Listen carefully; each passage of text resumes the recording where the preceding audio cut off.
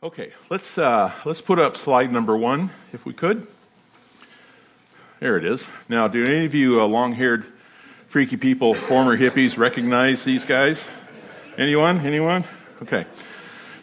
They're the 5-man electrical band. They were around from about the mid-'60s to about the mid-'70s. And not super popular, but they had a couple of hits. One of the hits that they had, it was called Signs. You might remember that.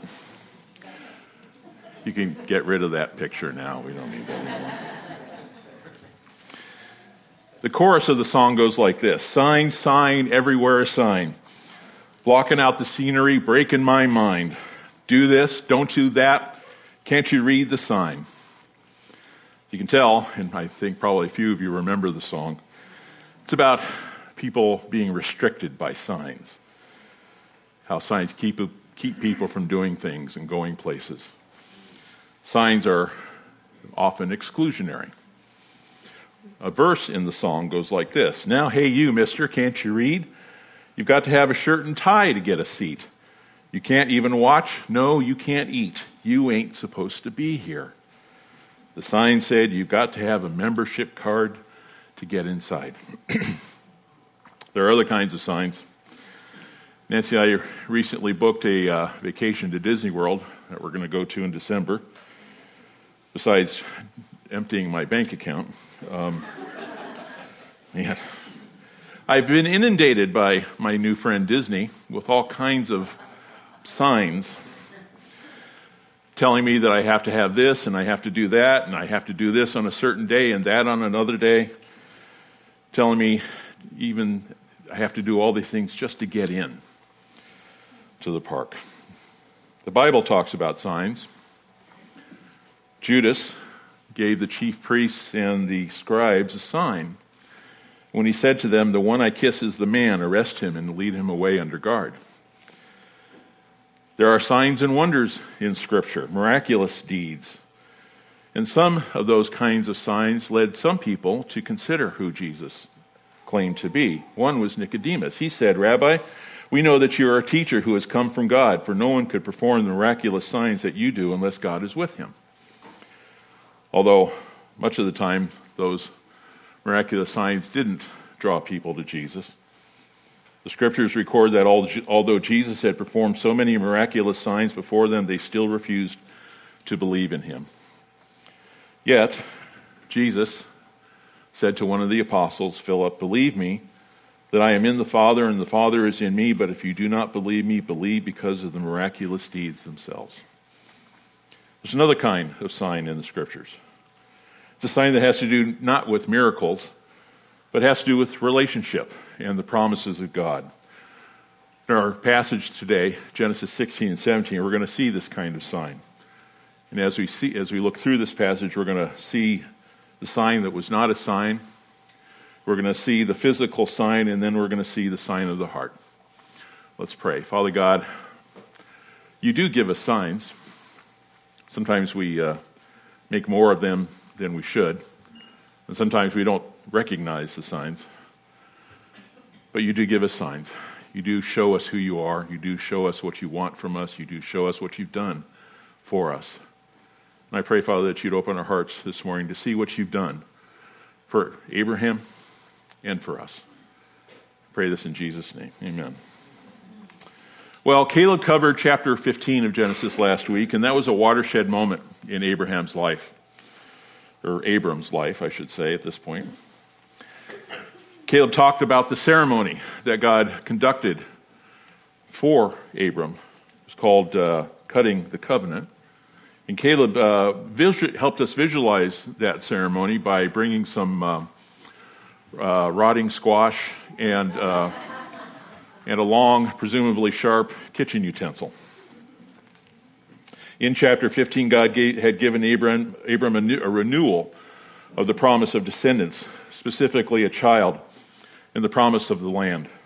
He did this in that dramatic covenant ceremony. And in that ceremony, God was the one making the promises. Abram was not a party to keeping the promises. Abram instead was the recipient of the promises. God, in fact, made clear that the son of promise would come from Abram himself, and Abram believed God. And chapter 15 says God applied Abram's belief, that is his trust, to Abram as righteousness. God was not just saying, "Good job, Abram." God declared that Abram was righteous based on his trust that God would do what God said he would do. So that catches us up. Let's read Genesis 16, 1 through 6. Now Sarai, Abram's wife, had borne him no children. She had a female Egyptian servant whose name was Hagar. And Sarai said to Abram, "Behold, now the Lord has prevented me from bearing children. Go into my servant that it may be that I shall obtain children by her."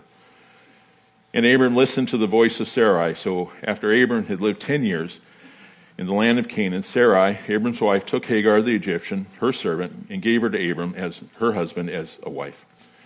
And he went into Hagar, and she conceived. And when she saw that she had conceived, she looked with contempt on her mistress. And Sarai said to Abram, "May the wrong done to me be on you.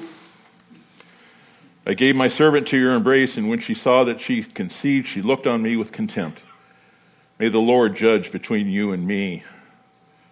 But Abram said to Sarai, "Behold, your servant's in your power. Do to her as you please." And Sarah dealt harshly with her, and she fled from her. So it had been 10 years since Abram had left Haran for Canaan, leaving at God's call. Abram at this time is 85 years old. Sarai is 75. And it was probably a year or two at this point after the events of chapter 15. And I'm sure Abram had discussed the events of chapter 15 with Sarai. And it seems that they came to the conclusion that while the son of promise would come from Abram, they concluded that Sarai was barren. So Sarai came up with the solution. Now we need to understand that this was a cultural norm at the time. It was normal, or it was accepted, for Sarai to give her servant to Abram to produce a child, and that child would belong to Abram and Sarai. And they may have thought that, well, this must be what God wants, how God will fulfill the promise of a child. But no. And in fact, in the language of that passage, there are indications in the narrative that express that Abram and Sarai were not doing God's will.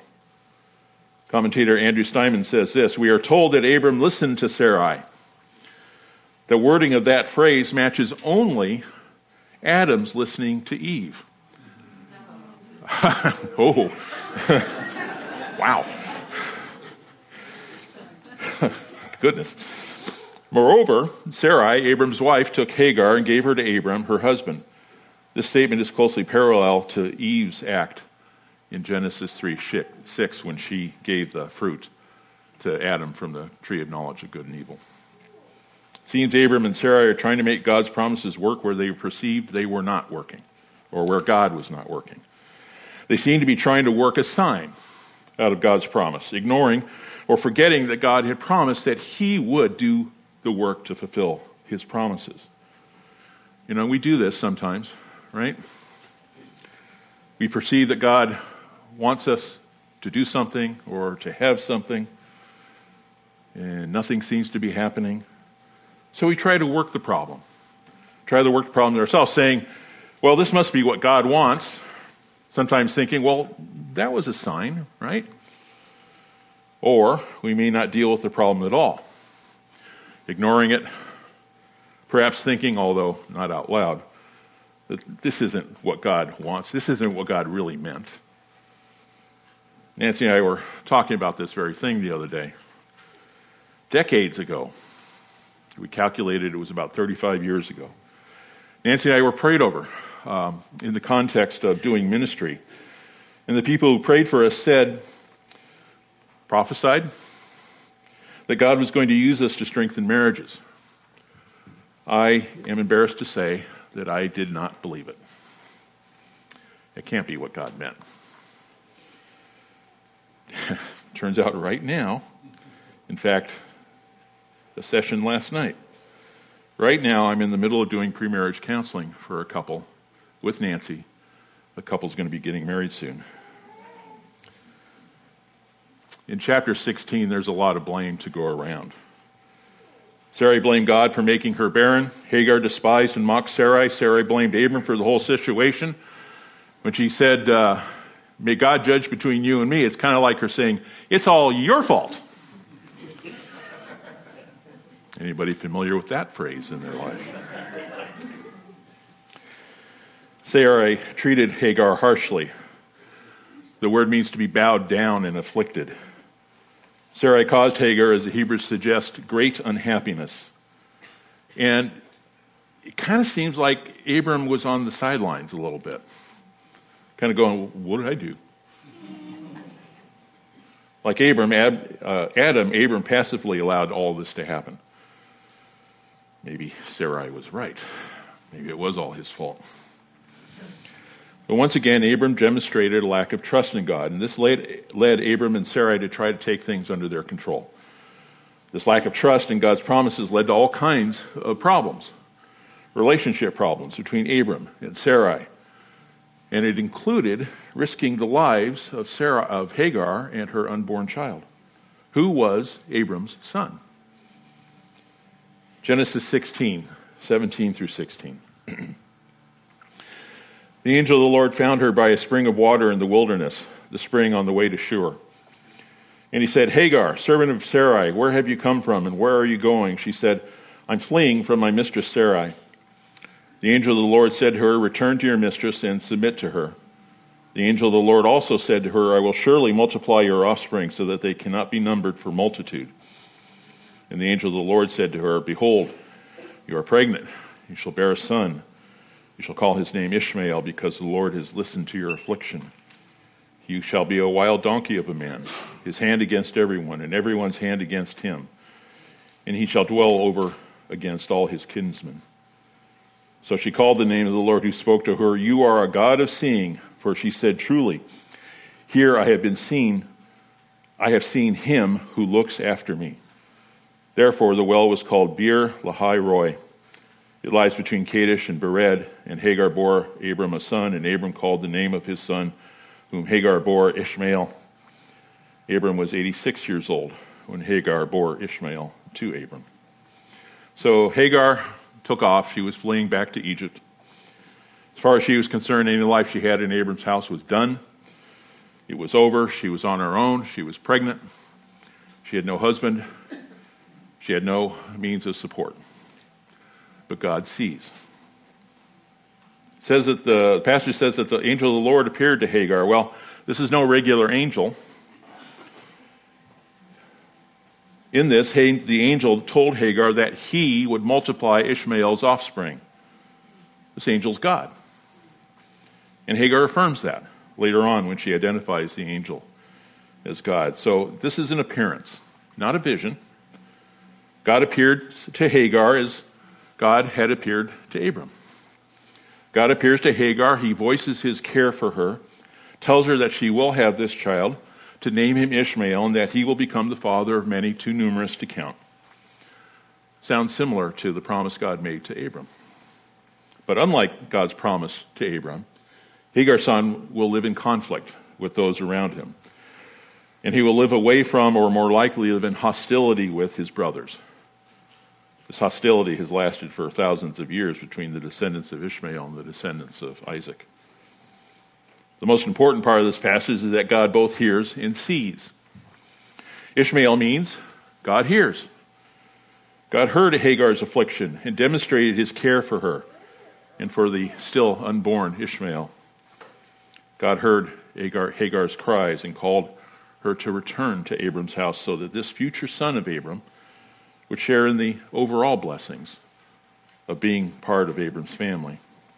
And as to seeing, Hagar is the only person in the Old Testament to give a name to God, calling him, you are a God of seeing. For Hagar, the seeing was in both directions. God saw her, and as she says in verse 13, she saw the God who looks after her. The well that Hagar was at was memorialized to remember this event, and it was called Bir Lahai Roi. Now, I know some of you might be getting excited thinking, well, is this a new brewery or something? No, it's not. The name means the well of the living one who sees me. Abram messed up. Sarah messed up. Hagar messed up. They all sinned. They all stepped out of God's desire for them, yet God sees. And rather than punish, God acts in care toward Hagar. Abram and Sarai tried to make Hagar's son the sign of God's promise, but Ishmael would not be that son. But God would provide a sign. Abram was now 86 years old. The physical sign. So we fast forward to chapter 17, 13 years. It had been at least that long, probably a year or two longer, since Abram had heard from God in Genesis 15. And then Genesis 17, 1 through 8. When Abram was 99 years old, the Lord appeared to Abram and said to him, I am God Almighty. Walk before me and be blameless, that I may make my covenant between me and you, and may multiply you greatly. Then Abram fell on his face, and God said to him, Behold, my covenant is with you, and you shall be the father of a multitude of nations. No longer shall your name be called Abram, but your name shall be Abraham, for I made you a father of a multitude of nations. I will make you exceedingly fruitful, and I will make you into nations, and kings shall come from you.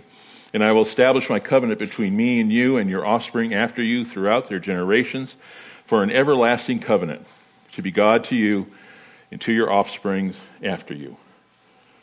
And I will give to you and to your offspring after you the land of your sojournings, all the land of Canaan, for an everlasting possession, and I will be their God. This is the fifth time God came to Abram and talked about this covenant that he was making. In the previous four times, the Hebrew word for covenant is only used once, Genesis 15, but here in chapter 17 it's used 13 times. 9 times it says that God says it is my covenant. 5 times God says it is my covenant with you. In this covenant, this renewal of the covenant, for the first time God confirms his covenant not just with Abram, but with his future offspring throughout their generations. And for the first time God promises Abram he will be the father of a multitude of nations. And in the middle of this, God changes Abram's name to Abraham. Abram means exalted father. Abraham means father of a multitude. The name reflects the promise. It would be a constant reminder to Abraham of the covenant. The nature of this covenant is personal, both for Abraham and his descendants. Listen again to Genesis 17, 7 and 8. And I will establish my covenant between me and you, and your offspring after you throughout their generations, for an everlasting covenant, to be God to you and to your offspring after you. And I will give you to you and your offspring after you the land of your sojournings, all the land of Canaan, for an everlasting possession, and I will be their God. It's personal. 7 times in the Old Testament, God promises, I will be their God and they will be my people. This personal relationship includes the residence of God with his people. We see that in Ezekiel 37. It's tied to the land of promise. That's in Zechariah 8. Mostly, though, it's tied to the acknowledgement of God by his people and their willing obedience to him. We see that in Jeremiah 24. But it also looks forward to the new covenant, where the willing obedience of God's people is placed in them by God. Jeremiah 31:33. For this is the covenant that I will make with the house of Israel after those days, declares the Lord. I will put my law within them, and I will write it on their hearts, and I will be their God, and they shall be my people. When God covenants with his people, he makes the covenant into a personal relationship with the people he has covenants with. This personal relationship is part of the covenant that we are under in Christ, the one that God has made with you and I. We'll talk more about that in a moment. So in this personal relationship, God establishes a covenantal sign. Genesis 17, 9 through 14. And God said to Abraham, as for you, You shall keep my covenant, you and your offspring after you throughout their generations. This is my covenant, which you shall keep between me and you and your offspring after you. Every male among you shall be circumcised. You shall be circumcised in the flesh of your foreskins, and it shall be a sign of the covenant between me and you.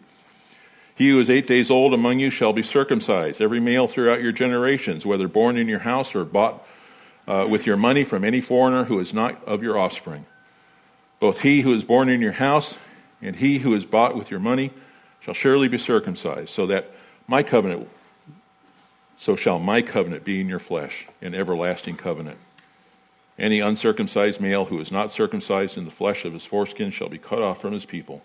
He has broken my covenant. God's covenant with Abraham, we need to catch this, and his descendants is unconditional.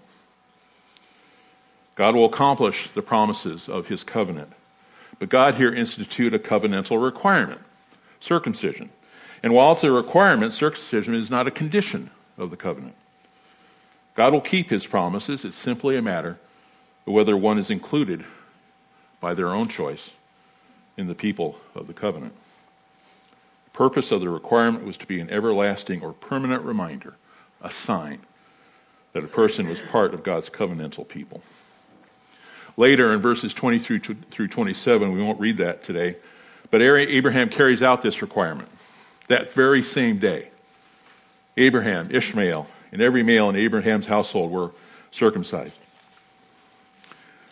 That must have been uncomfortable.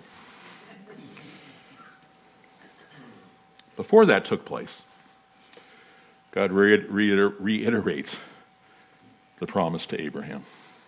Genesis 17, 15 through 21. As God said to Abraham, so as for Sarai, your wife, you shall not call her name Sarai, but Sarah will be her name. I will bless her, and moreover, I will give you a son by her. I will bless her, and she shall become nations. Kings of people shall come from her. Then Abraham fell on his face and laughed, and said to himself, shall a child be born to a man who is 100 years old? Shall Sarah, who is 90 years old, bear a child? And Abraham said to God, oh, that Ishmael might live before you. God said, no. But Sarah, your wife, shall bear you a son, and you shall call his name Isaac. I will establish my covenant with him as an everlasting covenant for his offspring after him.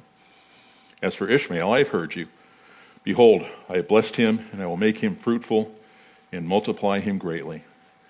He shall father 12 princes, and I will make him into a great nation, but I will establish my covenant with Isaac, whom Sarah shall bear to you at this time next year. The son of promise would come from Sarai.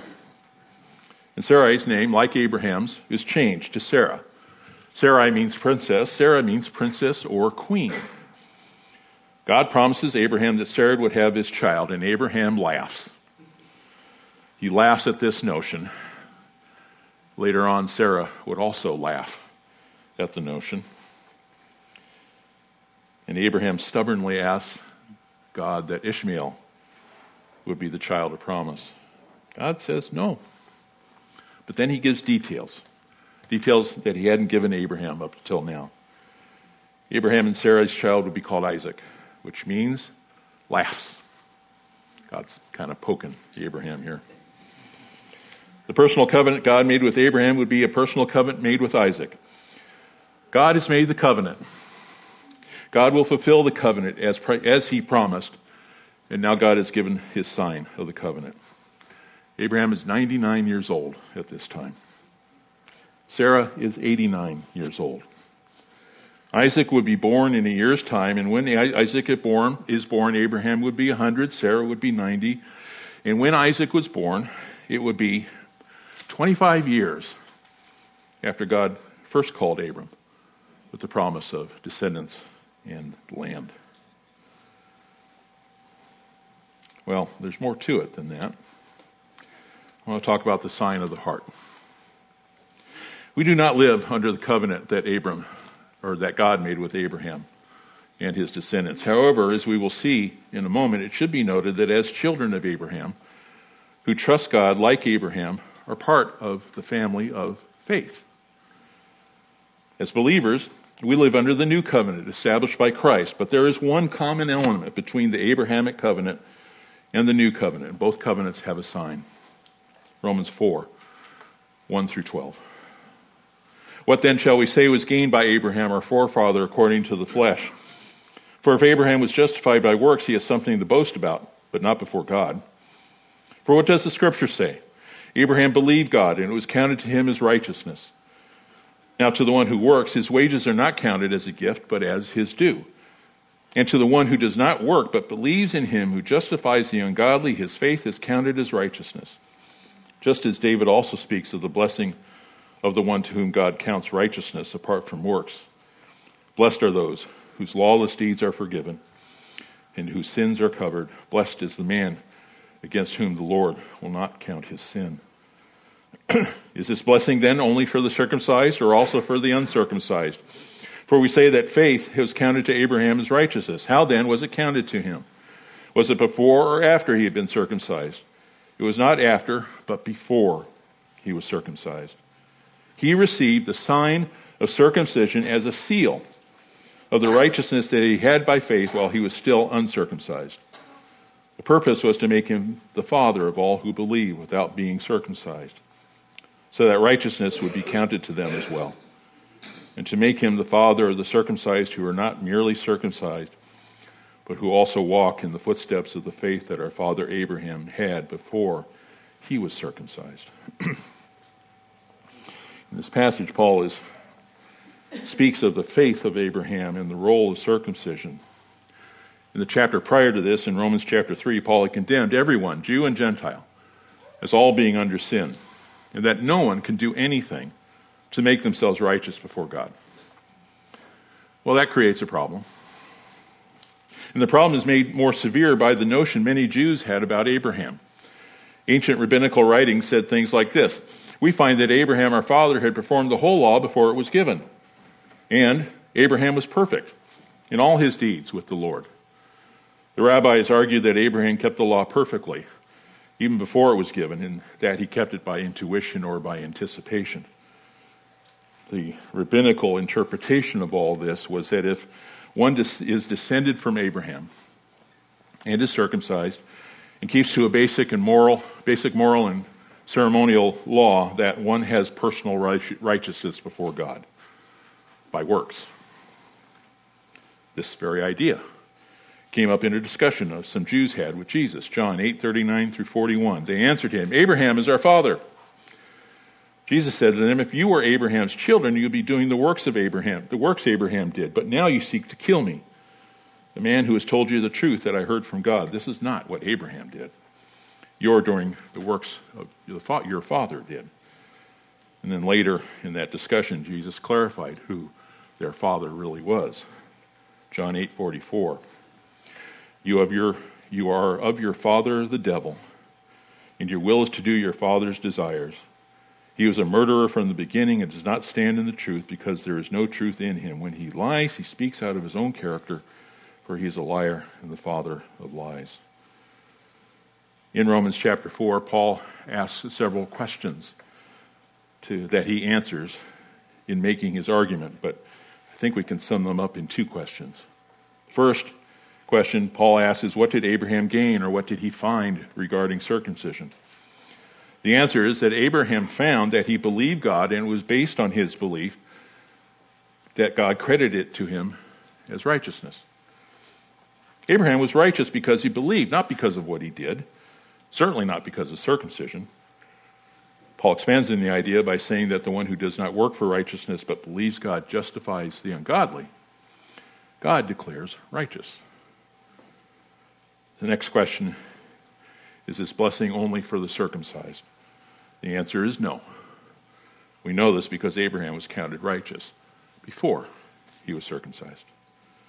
So what's the point? What's the point of circumcision? According to Paul, the circumcision was a sign that acted as a physical reminder of the seal of righteousness that Abraham had received. It was not just a sign of the covenant. It was a God's seal on Abraham that pointed to the righteousness that was credited to Abraham by God, based on Abraham's trust in God to do what God said he would do.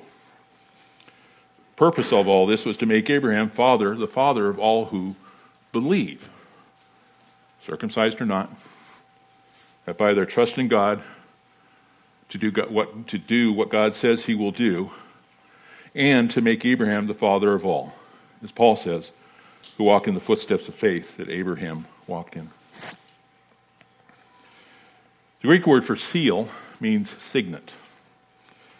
A signet is a seal, often on a ring, that a king or an important person in ancient times, or even a rich person, would use to authenticate a document.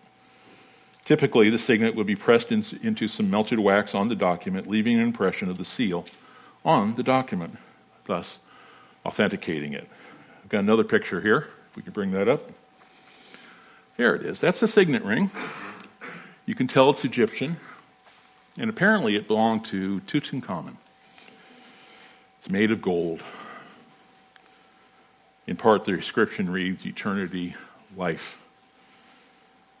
Circumcision was God's seal that authenticated Abraham's righteousness. And God also seals believers in Christ. This is all God's work. The work God did in Abraham, God does the same in each of you who have believed in Jesus Christ for your salvation. Based on your trust in God, he has credited that as righteousness to you through the righteousness provided by Christ. Colossians 2:11 through 14. In him also you were circumcised with the circumcision made without hands, by putting off the body of the flesh by the circumcision of Christ, having been buried with him in baptism, in which you were also raised with him through faith in the powerful working of God who raised him from the dead.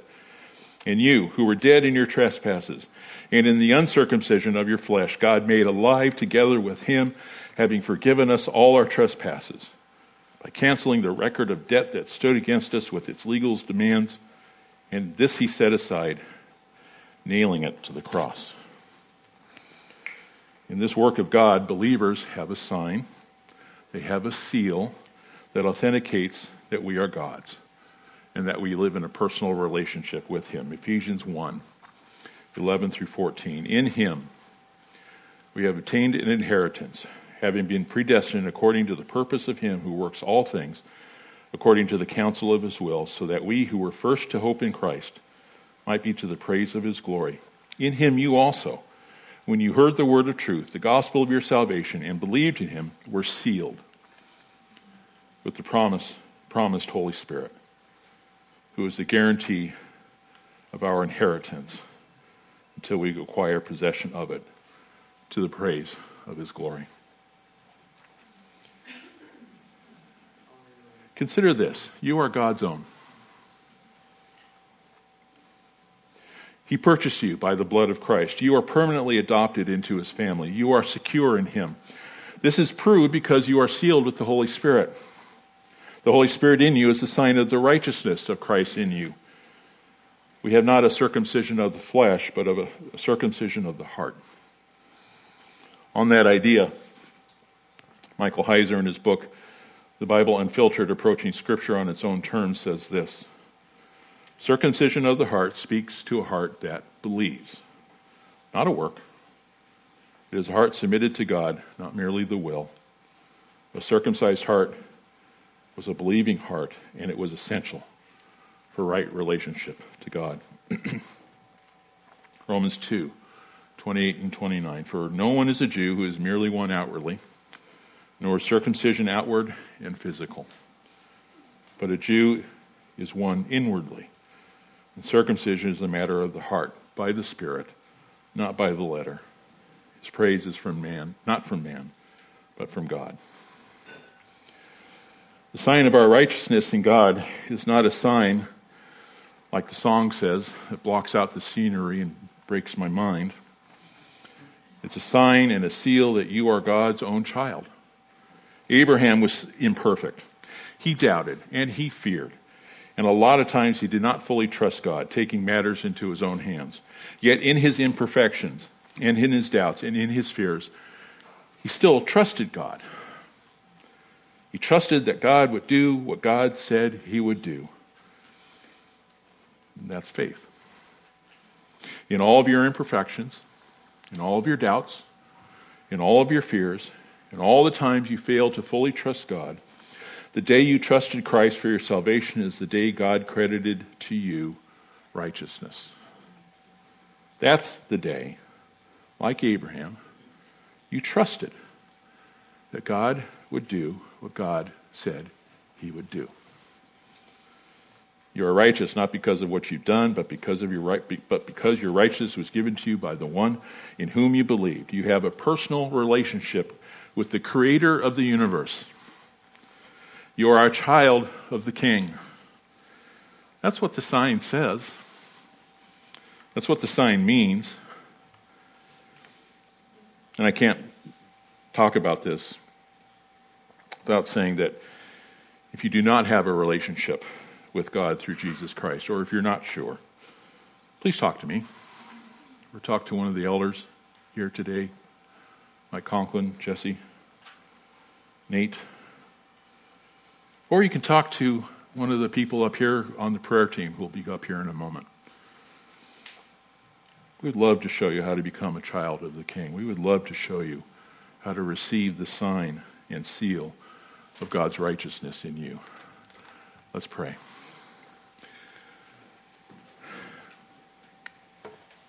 Father, we are humbled before you.